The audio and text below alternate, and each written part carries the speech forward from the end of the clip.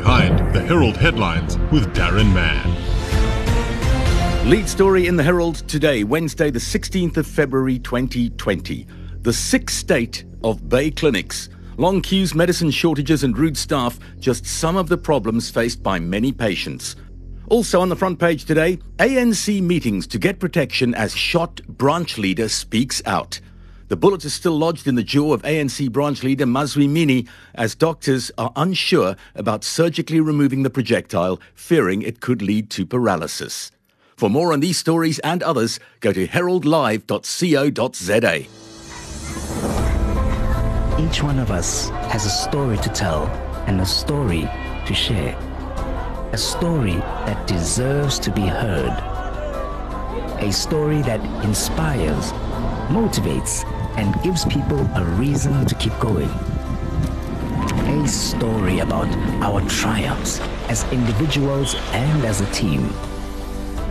A story about our humble beginnings and what the future holds for us. A story about our heritage and that which brings us together. It is these stories that connect us. The Herald. Whatever you live for, we live to tell that story for you. So as we heard, sinister developments as far as the dominant political party in South Africa goes at the moment, ahead of their provincial conference, which is taking place in East London next month.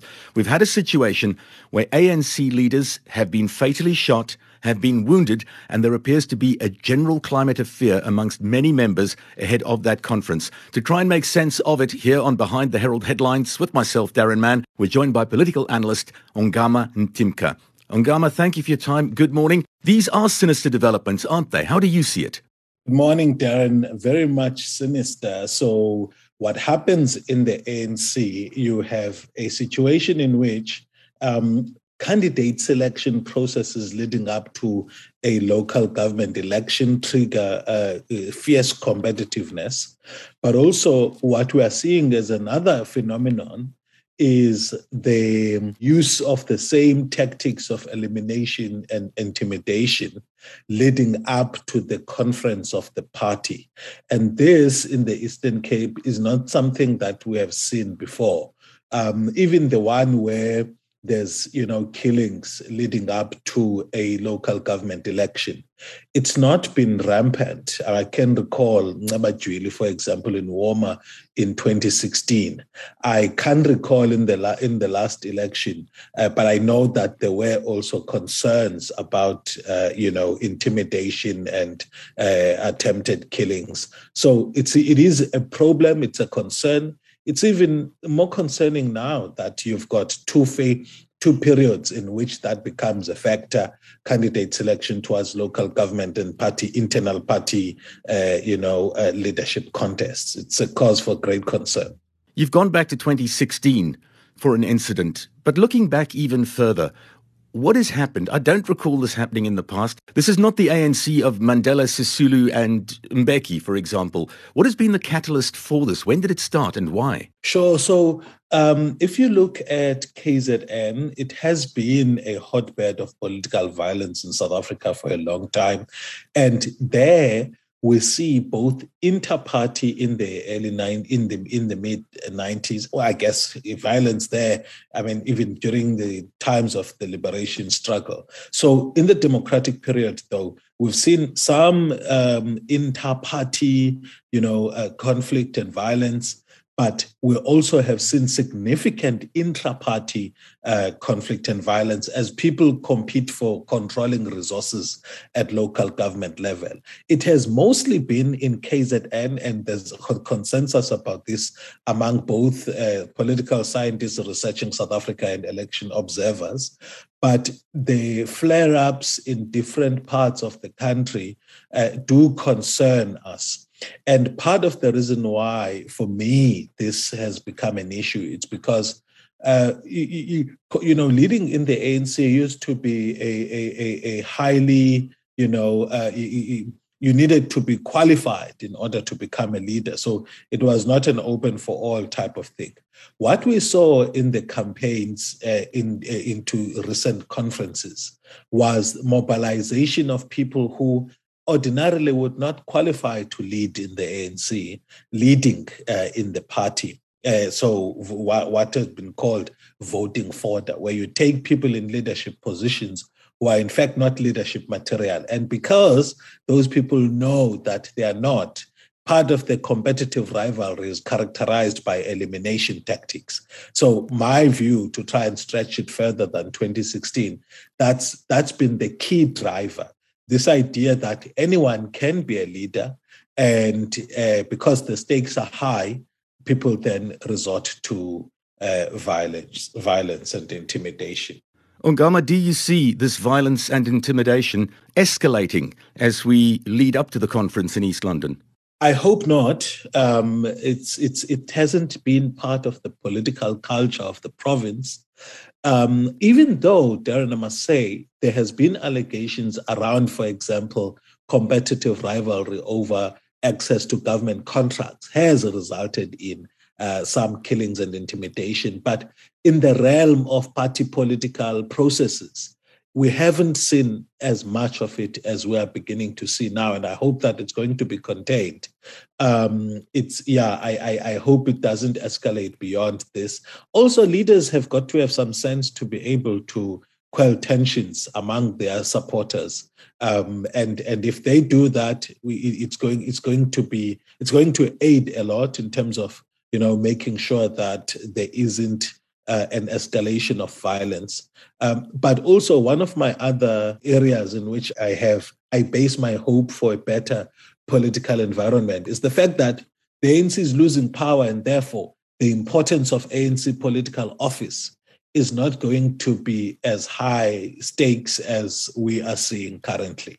The party's provincial chair, Oscar Mabuyane, is expected to go up against Provincial Treasurer Babalo Madikizela for the top job at next month's conference. Is it as simple as supporters of Mabuyane versus supporters of Madikizela involved here, or does the factionalism spread beyond that? Sure. So on the issue of killings itself, one really at this stage, I haven't been able to come across a report that conclusively, links these killings to that.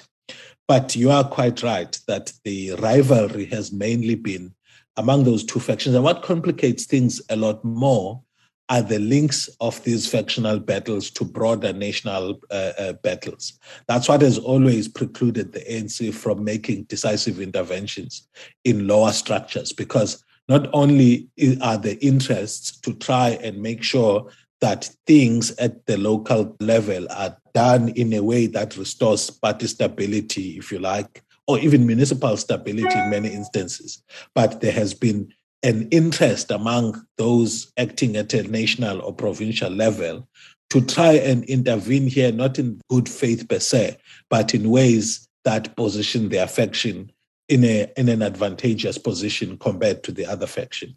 Just to sum things up and find out how things go from here, police investigations are ongoing. In terms of protocol and processes, do the ANC also launch an internal investigation? And is there a likelihood of those responsible being brought to book one way or another?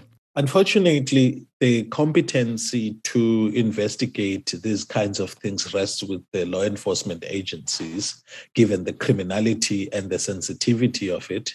The ANC can investigate issues of people bringing the party into disrepute through their conduct in government or elsewhere.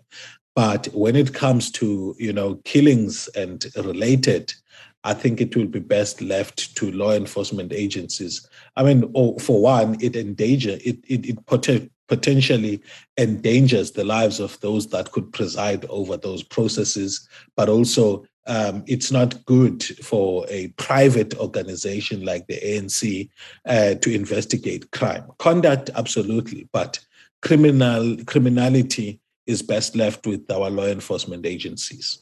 We'll leave it there. Political analyst Ongama Mtimka joining us on Behind the Herald Headlines today. In a little while, we'll be speaking to Nelson Mandela Bay Regional Chair for the ANC, Babalwa Lubishe. Thank you for your time, Ongama. Thank you for having me. Thanks to you. We are joined now on Behind the Herald Headlines by the ANC Regional Chairperson, Babalwa Lubishe. She's called for calm as the police investigation into the shootings, one fatal and one leaving a member injured, as police investigation into these matters continue. Babalwa, is it fair to say that there is a climate of fear at the moment following these attacks? Good morning. Good morning to you and listeners. There is a cloud of fear, but we can't help but soldier on, because we are not on the know of whether this is a criminal element or where it's coming from. Have you called for extra security? And how are members dealing with what seems to be the ugly head of factionalism raising its head ahead of next month's elective conference in East London? We have not called for extra security for anyone as yet, because we believe that how we are structured as the organization, there are committees that can deal, that are member-based, that can deal better with the management of security. Babalwa, are you personally afraid for your life? I have no reason to be. I mean, it's normal to get scared when an incident happens, but as a believer in Christ, I'm not. But death threats, that's at another level, surely. And a number of those have been levelled to the extent that the ANC has even asked for community police forums to help protect meetings. Yes, it's kind of normal within our organization that when we are going to meet in huge numbers, we try and manage crowds. But because we do not know where is this emanating from, we said, let's call for the community safety forums to be amongst us, just to reinforce. Like yesterday, there were branch general meetings that set, and there has not been any incident of crime that has happened. Babalwa, now next month, your party's provincial chair, Oscar Mabuyane, is expected to go up against provincial treasurer Babalo Madikizela for the top job. Is it as simple as saying it's supporters of the one against supporters of the other, or would it be too early to reduce it to that?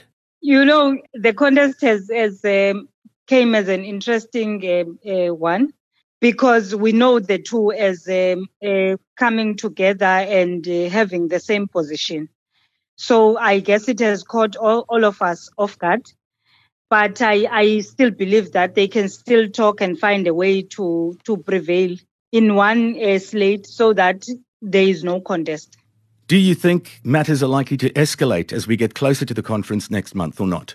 No, I don't think they are going to escalate, because both these leaders, they are calling for calm to prevail.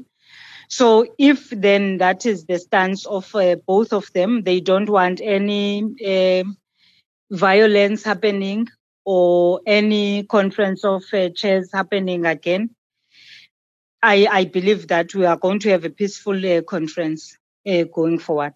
I think the rest of the country also hopes that, because they're naturally shaken by developments within the dominant political party in this country. May it be a good conference. May it be a safe run-up to that conference. Babalwa, thank you so much for joining us on Behind the Herald Headlines today. That was today's edition of Behind the Herald Headlines with Darren Mann.